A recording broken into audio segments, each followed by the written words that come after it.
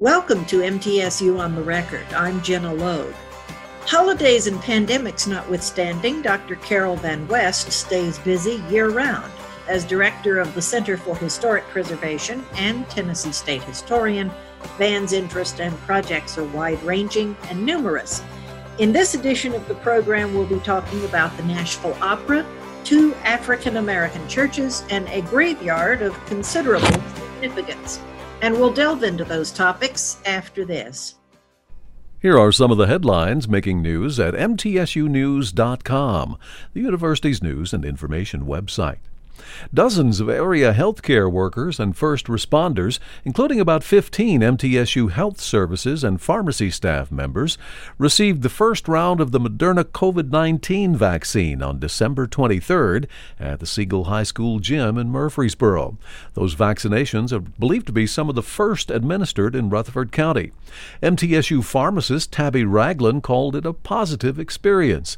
She said once inside the gym, participants registered, completed forms, and signed an agreement to receive the vaccine.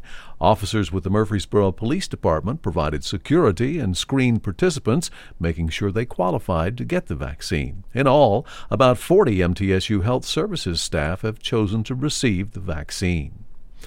And the writing is on the wall at the James E. Walker Library, and it pays tribute to a devoted supporter. Michael Humnicki, a former engineer at NASA's Jet Propulsion Laboratory in Pasadena, California, is the first donor to have a study room in the library named in his honor. For the past 8 years, the 73-year-old retiree has given generous amounts of both books and money to the library. Although he once lived across the street from MTSU, he never taught there or attended classes there. However, the more he visited the library, the more he fell in love with the institution. Humnicki comes by his love of libraries naturally. His father had a degree in library science, his mother was a medical librarian at Indiana University, and his aunt was the head pharmacy librarian at Purdue University. While Humnicki himself earned degrees in physics and economics at Purdue, he decided to obtain a master's degree in library science at Indiana University after he was laid off in the mid-1990s. For MTSU News at any time, go to mtsunews.com. Van, thanks for being with us. I appreciate you taking the time. Certainly, it's great to be here today. Let's start with the opera One Vote One, which is a tribute to the women's suffrage movement for the centennial of the passage of the 19th Amendment. The Center for Historic Preservation helped with a study guide for the project. Tell us how CHP became involved with it. Well, this became involved out of a conversation that I had with John Humes, the director of Nashville Opera, and Leah Maitland, who is their director of public relations and community engagement. They came down to the campus to visit with me and talk about a project that they wanted to do for the centennial of women's suffrage. And we knocked around some different ideas that they had, and they'd asked me to gather some period sheet music from that time frame. And then we just started talking about, well, what does the community needs? What are issues that could go farther? And, I came away thinking, well, this was a good conversation. I wonder what will happen next. And then suddenly, within a month or two, I heard that, well, the opera had decided to create and commission a video opera, that they would address the issues of suffrage for women of color in Tennessee and go back to the stories of Frankie Pierce, who had been one of the African-American suffragettes 100 years ago, and tie that to Diane Nash, the famous woman leader of the student movement in Nashville during the 1960s. So it was like, wow, we need to talk some more. So that's sort of how we got involved with it. And I was so excited by their creative brainstorming and coming up with the solution of an opera that could be shared by all, that would be, rooted in history, but would be something much more than that. Now, who worked on the study guide, and what sort of considerations go into making a study guide like this accessible to students of a certain age? Well, you know what's really great about the Nashville Opera, Jenna, is how they are very collaborative. You know, they shared with me the libretto by Mary McCallum and bits of the music from David Ragland. Those were the two composers that they involved in the project, so I could get a sense of where they were coming from. And then I worked with one of my PhD students, Layla Smallwood, and we could sort of take that material and think about what grade level and what types of primary sources and other types of documents would really be good for teachers to have at their disposal to blend with the video to then have an effective lesson plan. Having all those different elements in front of us made it a bit intimidating because we wanted to do justice to what we saw as this important work. But, you know, we sort of have our standard format for doing these types of study guides. How and to whom are those study guides distributed? We would provide for them a study guide that would really be targeted to, you know, high school students taking this type of work in their junior and senior year, and then community college and freshman, sophomore at 4-year schools. So that sort of age range of, you know, 16 to 20. We put together different sections. Layla really worked on the teaching standards. She's a real expert in that. She had taught in some of the Middle Tennessee school districts before she came to work with us, so she understands those social studies standards. I put together the sort of overview, the biographies of Frankie Pierce and Diane Nash. And of course, with all of that, we went back to a project that we had led and worked on 20 years earlier, the Tennessee Encyclopedia of History and Culture, because we know so many teachers go back to that online source. So what we wanted to create was an online type of package for school teachers. And then once we put that together, Nashville Opera took that material, they put it on their website, they distributed it to teachers, and according to the numbers that the opera gave me this fall, they feel that it reached probably over 50,000 students in not just Tennessee, but in other parts of the country as well, as they really had demand for this type of project. You know, being an election year, it's about voting rights. It was about so many different events, and then it's a really nicely done video with wonderful music. You know, they really found a big audience for a project that, when you think about it, this is what still sort of amazes me. This all fell together in this calendar year. And, you know, typically opera productions don't happen that quickly. And we're just real pleased to have been part of it. We'll take a break right here. We'll be back in just a moment. This is MTSU on the Record. The Experiential Learning Scholars Program at MTSU gives students a chance to go outside the classroom and obtain hands-on experience in their chosen fields of study. They'll have the opportunity to give something back to the community through service learning as they gain acceptance for graduate study. Students should be able to select EXL-designated courses from major requirements and general studies requirements to complete the 16 to 18 hours of EXL coursework. For all of the latest MTSU news and information, go to mtsunews.com. The mission of the June Anderson Center for Women and Non-Traditional Students is to provide education, advocacy, direct services, outreach, and programming for the MTSU campus and surrounding community on gender-related issues. The center also assists older students who are trying to balance work, college, and family. It also sponsors a monthly legal clinic, career brown bag series, book club, and a newsletter twice a year. For all of the latest MTSU news and information, go to mtsunews.com. We're talking with Tennessee's state historian, Dr. Carol Van West. You are working with the Emory Methodist Church in Murfreesboro and the Bethel Missionary Baptist Church on digitizing their church records. What makes these two churches in particular so special? We have worked with some of the downtown Murfreesboro churches of, you know, white churches, black churches for decades. of course, one thing we're always interested in is the actual primary sources of history and trying to identify where those are. And in both cases, these congregations reached out to us saying, well, we have some really old records and we really don't know what to do with them. Could you come and meet with us and help?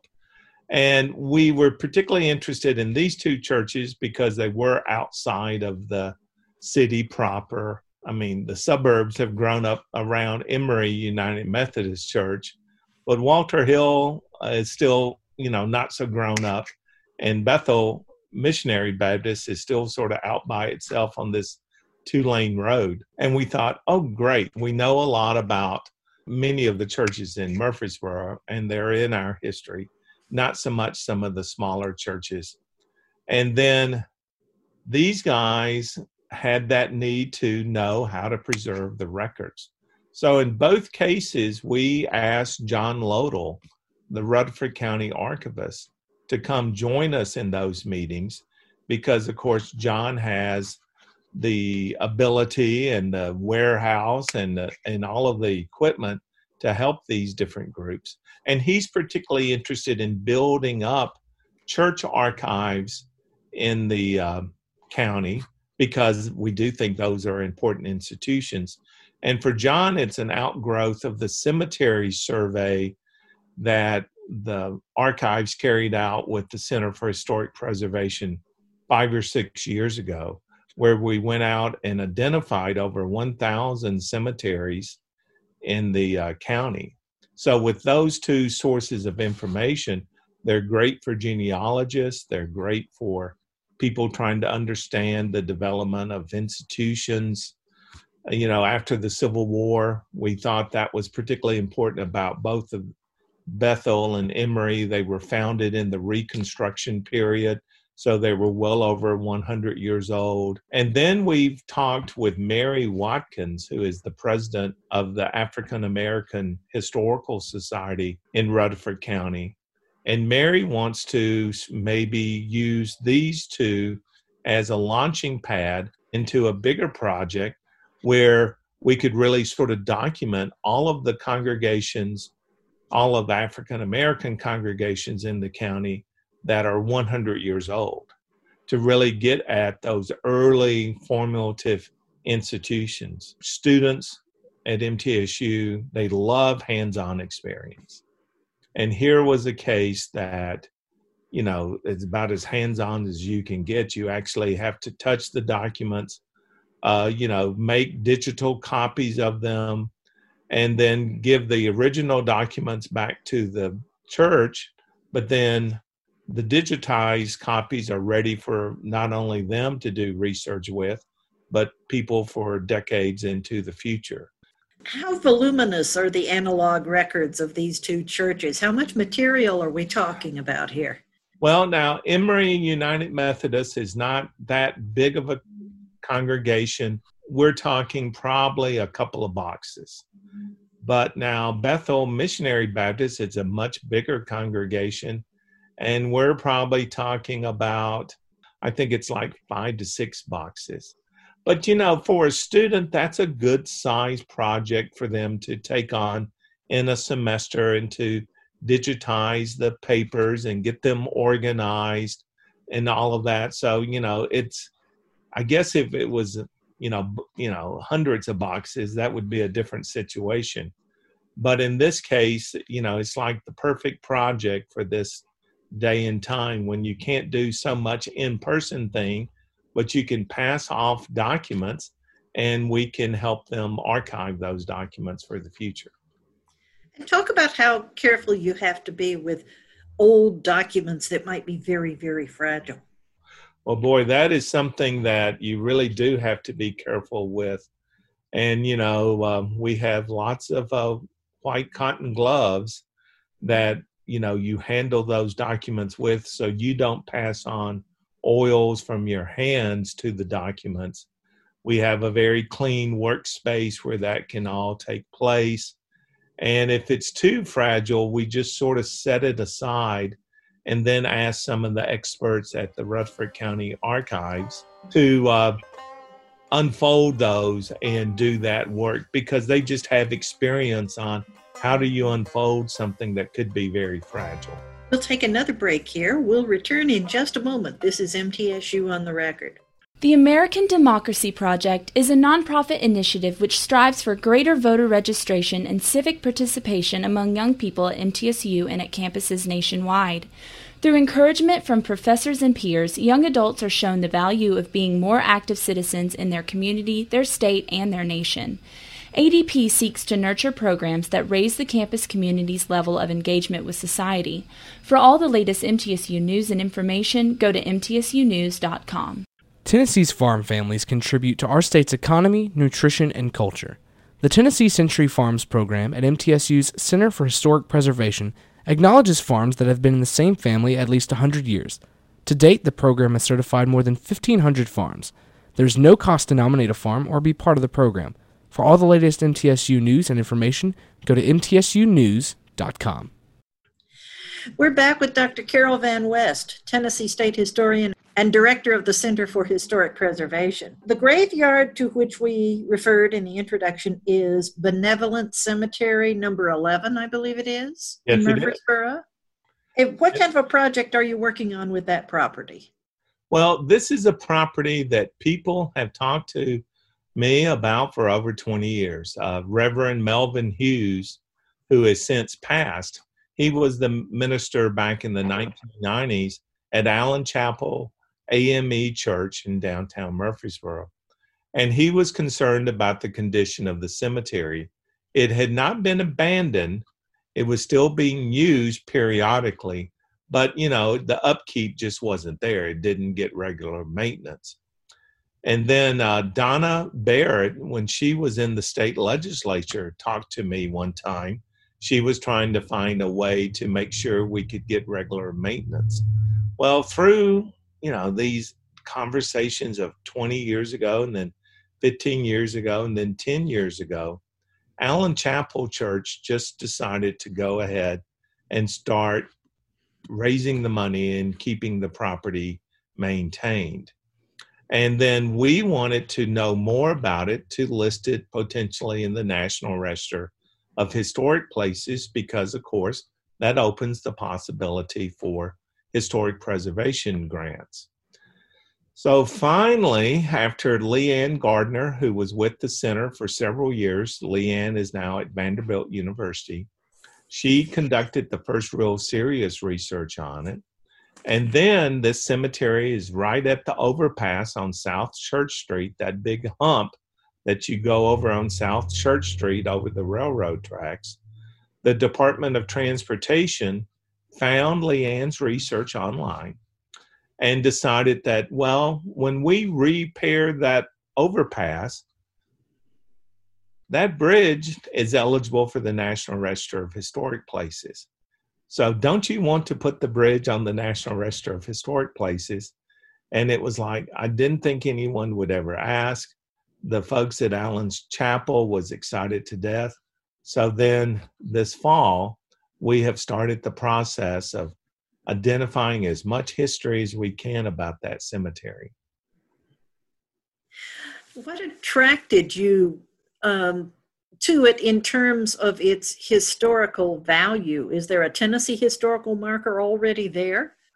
There is a Tennessee historical marker in the works. I know I have reviewed the text for it and don't know when it'll be installed, but that's the next step in the process. But for the National Register nomination, we had to go deeper into history. And Leanne Gardner's work had told us about how this lodge, this benevolent lodge, was a movement across the South. And they had, put together the money to buy the land and start the cemetery in the 1890s. And that process always interests me because during Jim Crow segregation, African Americans were told, well, you can't use the white cemeteries, go get your own, and they just built their own institutions. So in this case, I just was very interested in that process. It's really the sort of final resting place for two generations of community leaders that some of whom are known and some of whom aren't. And that's what I took my graduate class this fall. That was their assignment. Let's dig into the histories of these individuals and find out as much as we can. They have finished up their final papers and have submitted that to me.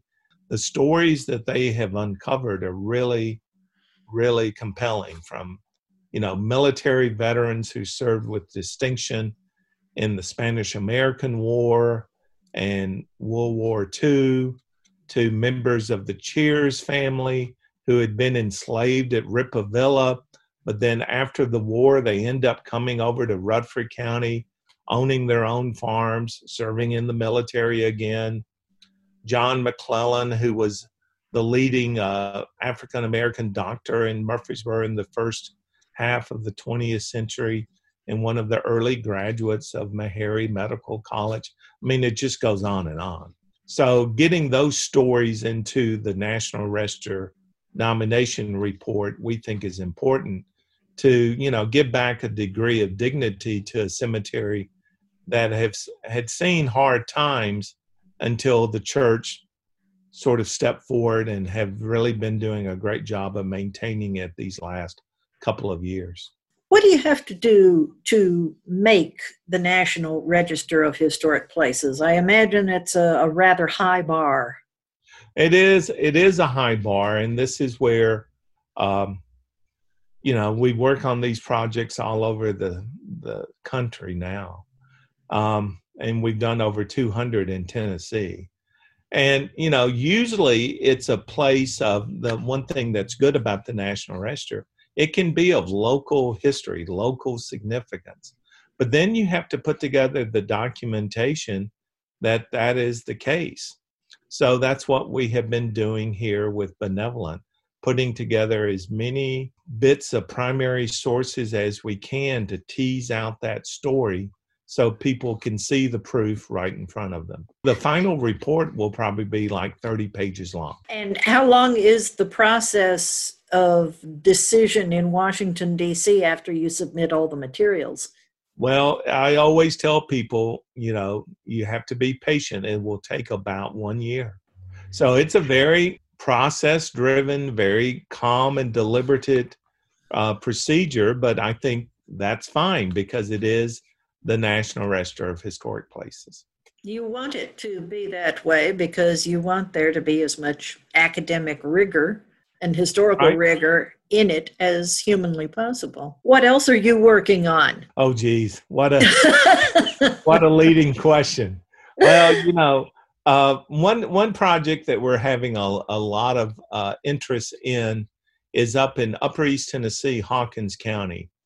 And this is Stony Point. It is a historic house that has been in the same family since 1780. And the building was finished about 1780, 1781. All types of famous people from, would visit the place in its early years.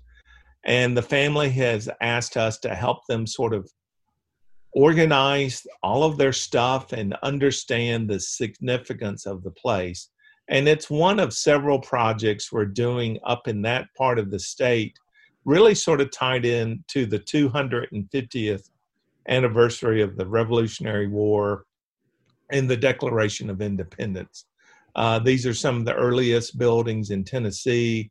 And, it's time for them to really get good studies and let people really enjoy what they are. So that's one of the more demanding and deep projects. I probably won't be done with that one in another 2 or 3 years.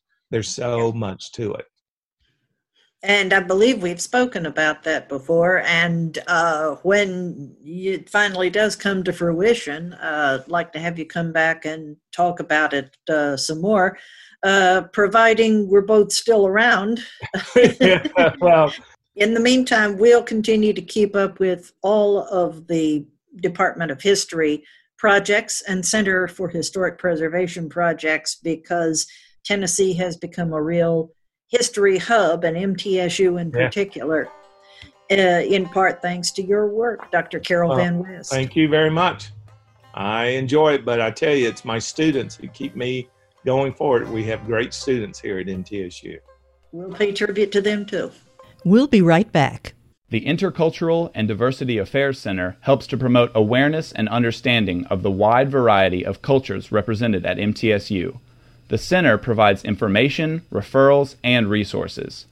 Additionally, IDAC tries to make students from different cultures feel welcome and comfortable on campus so they can have every opportunity to fulfill their academic, social, and personal potential. For all the latest MTSU news and information, go to mtsunews.com. MTSU's Jewish and Holocaust Studies minor offers undergraduate students a chance to study the culture and religion of the Jewish people and the Holocaust in an interdisciplinary program. Studies include history and culture, theology and philosophy, and the arts and social sciences. Courses tackle vital topics central to local and global awareness, including multiculturalism and the meanings of diversity, religious tolerance, and genocide. For the latest MTSU news and information, go to mtsunews.com. Jimmy Hart has the middle moment. MTSU recently picked up 6,000 bottles of personal hand sanitizer from Big Machine Distillery in Nashville, the start of a partnership that could lead to opportunities for students with the distillery's affiliated music label, the Big Machine Music Group. The hand sanitizer will be distributed to students in on-campus housing this spring as part of the university's COVID-19 mitigation efforts. Beverly Keel, Dean of the College of Media and Entertainment, met with Big Machine executive Mark Borchetta to pick up the supply. She explains the significance of the new relationship. You know, when the world shut down, Big Machine pivoted immediately to become an important supplier of hand sanitizer. And so I thought, what a perfect way to begin a partnership between MTSU and Big Machine. And our hope is that we can expand this partnership not only in the College of Media and Entertainment, but also with our fermentation students. This is an exciting first step of what I hope are many projects. That's MTSU on the Record. I'm Jenna Logue. Thanks for listening. MTSU on the Record, a news and information program about Middle Tennessee State University, is produced by the university's Marketing and Communications Office, which is solely responsible for its content. Read more about MTSU at our website, mtsunews.com. Podcasts of this program are available at mtsunews.com and on iTunes.